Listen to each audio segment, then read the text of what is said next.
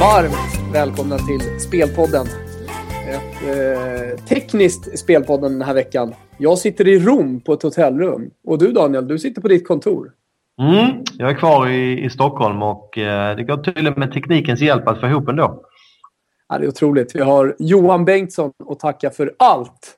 Den saken är klar. Vår tekniker, som för övrigt bör hyllas varje avsnitt. Han som ser till så att det blir bra det här helt enkelt. Ljudmässigt och allt. Nu är det fredag när vi spelar in det här. Och vi ska givetvis, precis som vanligt, snacka upp helgens matcher i de stora ligorna. Premier League, La Liga och Serie A. Och sen ska vi också säga det att vi gör ju det här tillsammans med footballunited.com. Och har ni inte registrerat er så testa och gör det. Det är gratis. Och så ska man följa då spelproffsens speltips. Vi brukar ju börja i England. Så jag tycker att vi gör det även den här veckan, Daniel. Det låter klokt. Hamnar vi i Manchester och jag var ju lite inne på att United skulle få i alla fall en kortvarig uppryckning senast. Och det stämde ju. Vann enkelt mot ett blekt Norwich. Nu möter man faktiskt ett betydligt bättre lag i form av Sunderland. Sunderland har tagit poäng av Man City borta och faktiskt slagit Chelsea här nyligen. Så att jag byter fot gällande Man United och väljer att spela plus 1,5 till runt 1,95. Sunderland har ju dessutom ett väldigt prekärt läge, vilket gör att motivationen är 110%. Och även om United nu har lite roligare på träningar och inför matcher så där utan Moyes så kanske den här sista procenten talar till Sunderlands fördel i närkamp och så vidare. Vi kan även nämna att Rooney fick lämna återbud. Han skadade sig under gårdagen. Så att, det är inte så lätt att slå Sunderland och att man dessutom ska göra det med 2 mål. Det är inte så lätt. Så att plus 1,5 på Sunderland till 1,95 provas. Snyggt. Vidare? Ja, jag tror att vi kan se några mål mellan Everton och Man City. Det är ett läge där båda lagen kommer att vara intresserade av 3 poäng. City behöver ju kvarvarande 3 år för att kunna vinna ligatiteln på målskillnad mot Liverpool. Och Everton behöver ju 3 poäng för att ha den där sista lilla chansen att haka på Arsenal om fjärdeplatsen. Sitter även spelat med 2 anfallare på slutet. Kun Aguero och Dzeko har varit det första valet. Det var en period där man spelade 4-5-1 i några matcher. Men nu tillbaka till det här 4-4-2 som är en offensiv uppställning. David Silva saknas igen, det är ett minus. Står för mycket assist och så vidare. Däremot var ju Yaya Touré tillbaka senast. Och alla vet vi hur viktig han är. Han gjorde ju bland annat mål direkt. Så att det är ytterligare en faktor som stärker Citys offensiv. Jag säger att han får högt betyg i min VM-guide som jag sitter och skriver. Han fick väl 5 plus till slut, va? Vi får se om man får 5 getingar eller om man får 4. Men han får högt, kan jag säga. Ja, okej. Du frågade mig vid något tillfälle och jag sa att det borde vara en 5. Jag tycker att Touré är fantastisk. En 2-vägsspelare som gör en hel del mål och assist. Dessutom jobbar en del i defensiven också. Så att det är en spelare i mitt tycke. Men åter till den här matchen. Man kan spela över 3 mål till runt dubbelt. Runt 2 gånger pengarna. Everton är ju som vi vet full fart framåt med Martinez. Jag tror att de har bra chans att göra mål. Och i och med att City måste gå för seger här så ska ju City i så fall göra minst 2 mål. Så att, jag hoppas och tror på en öppen tillställning och rekommendationen över 3 spelas. Mycket mål alltså. Har vi fler mål att hämta från Premier League? Ja, vi har ett spel till i alla fall. Inget över under, men ett spel till i England. Och det är Swansea hemma mot Southampton. Lite svår match kanske man kanske tycker att motivationen är begränsad i båda lagen i och med att Swansea har klarat kontraktet här nu genom att spurta starkt på slutet. Men jag tror att i kraft av hemmaplan så tycker jag att Swansea är intressant som John O'Bett-favorit runt 1,80 här. Fick nyss nyheter att Ricky Lambert troligtvis kommer att börja på bänken på Southampton. Han har någon liten känning och han är ju jätteviktig för deras offensiv. Så att jag tycker att ett Swansea som är klart på gång. Bonny gjorde mål senast igen. Han har vi pratat rätt mycket om. Ska vara lite större favoriter hemma. Så att Swansea Donobet till 1,80 Asian Handicap spelas. Låter bra. Och därifrån tar vi oss till Spanien, va?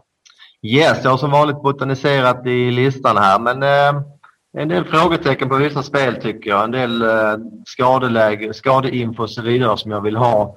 Som kommer under dagen eller imorgon för att kunna lämna några klara spelidéer. Men jag har en idé i alla fall. Eller bara en idé. Och det är ett underspel mellan Levante och Atletico Madrid. Atletico Madrid har vi pratat mycket om. De gör det ju fantastiskt, det vet vi. Och de har ju en ramstark defensiv. Släpper ju knappt in några mål.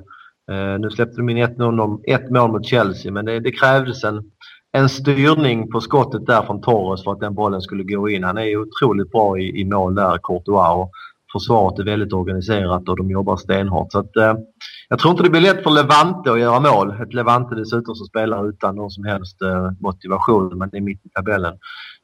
Och med tanke på att Atletico har haft rätt tufft schema och att målskillnaden inte spelar någon roll i Spanien så tror jag det är en bra chans att de löser den här matchen med kanske 1 eller 2-0 till slut. Så att således tycker jag att under 2,5 till 1,90 är värt att rekommendera.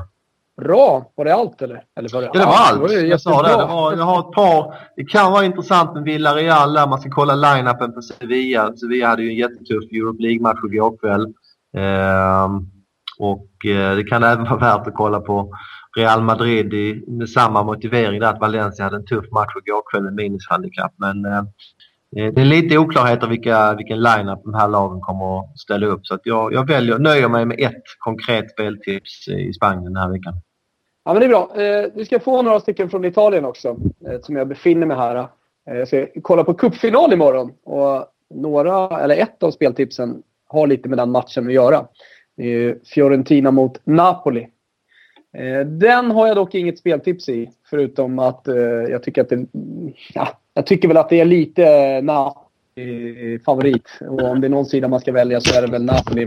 Men jag vill inte riktigt rekommendera det. Fiorentina har många skador hur som helst. Jag tycker hur som helst att det är match som man ska kolla på. För det kommer vara ett jäkla tryck när 30 000 från Florens och 30 000 från Napoli tar sig till Stadio Olimpico. Mitt första speltips hur helst, det blir i matchen mellan Chievo och Torino som möter varandra där båda lagen har väldigt mycket att spela för. Torino har ju Europa i sikte och absolut chans att ta sig till Europa League nästa säsong. Chievo spelar med kniven mot strupen. Vi börjar bli vana vid det här lite nu. Samma typer av motiveringar varje vecka. Men det är en match som betyder väldigt mycket för båda lagen. Det är Torino som även på bortaplan går på offensiven, ställer om blixtsnabbt. De har alla sina offensiva spelare både skadefria men även också i form. Vi har sett Sergio Immobile i superform och vi har även en Kurtic offensiv mittfältare som har varit jättebra på slutet och som har hög potential. Så, och Chievo samma där då. De behöver ju 3 poäng för att kunna lämna nedanför sig fortsättningsvis också nedanför sig. Så att jag tror att det kommer bli en öppen match. Jag tror att det kommer bli väldigt mycket målchanser åt båda håll och spela över 2,5 till 2,13. Sen så kommer jag spela Parma mot Sampdoria. Det är ett Sampdoria som inte har någonting att spela för. De lyckades med en sen vändning vinna hemma med 2-1. Men det såg inte speciellt bra ut. Jag kan förstå att de ändå kunde motivera sig hemma inför sina fans. Men däremot borta mot ett hemmastarkt Parma med också då Europa i sikte och med alla möjligheter om de vinner den här matchen och ta sig ut till Europa och Europa League. Det kommer vara supermotiverade och jag tror helt enkelt att det blir för tufft Sampdoria.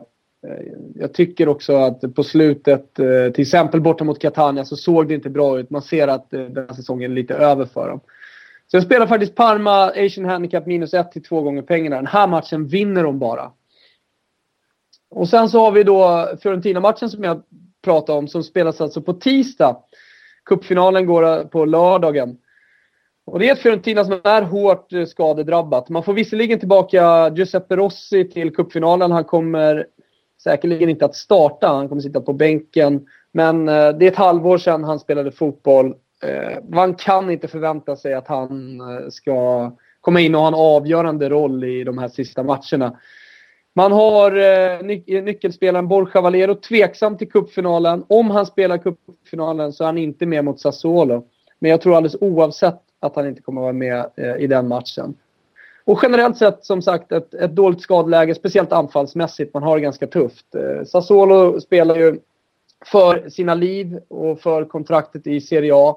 Har en bra trupp som jag varit inne på tidigare som borde kunna hamna i mittenland någonstans i Serie A. Och jag tycker att det är bra med tanke på den här cupfinalen 3 dagar tidigare som kommer vara en rejäl urladdning och det stora målet med hela den här säsongen för Fiorentina. Man kommer göra allt i den matchen. Så är man trötta här mot Sassuolo 3 dagar senare och spelar plus 1,25 Sassuolo.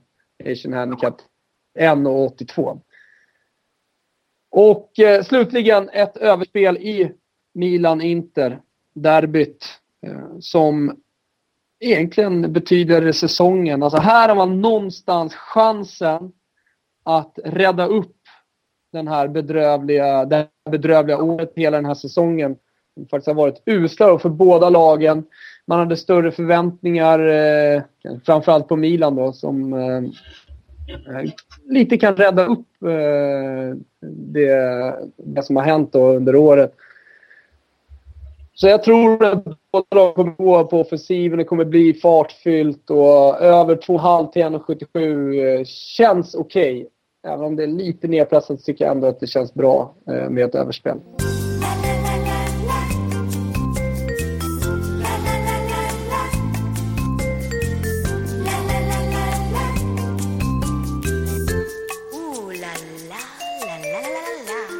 Så det var det.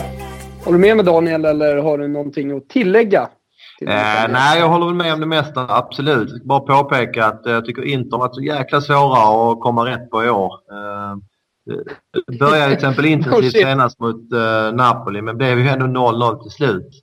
Så att jag kan säga att jag personligen kommer jag ligga lågt med den där Inter-matchen i alla fall. Jag har haft svårt att läsa dem i år.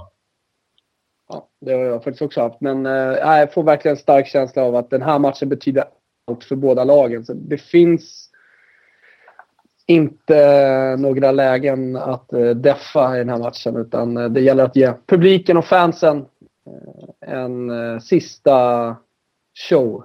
Så känner jag. Yes, vi får hoppas på detta faktum. Yes, det gör vi. Och det var allt för den här veckan. Det var allt. Och nu är det ingen Champions League utan vi har bara en final att se fram emot. Så att det dröjer väl en vecka igen. Är du hemma på svensk mark då? Då är jag hemma på svensk mark. Precis som du säger. Vi kör fredag nästa vecka. Då snackar vi upp den näst sista ligaomgången blir det. Kommer säkert att ha hänt väldigt mycket till dess. Och sen kör vi väl ett finalspecial inför Champions League-finalen, va? Absolut. Mm. Och sen så får ni inte glömma bort att det är ett VM-slutspel som stundar som jag har varit inne på. Då kommer Spelpodden att vara med. Det kan vi lova redan nu. Nu önskar vi lycka till.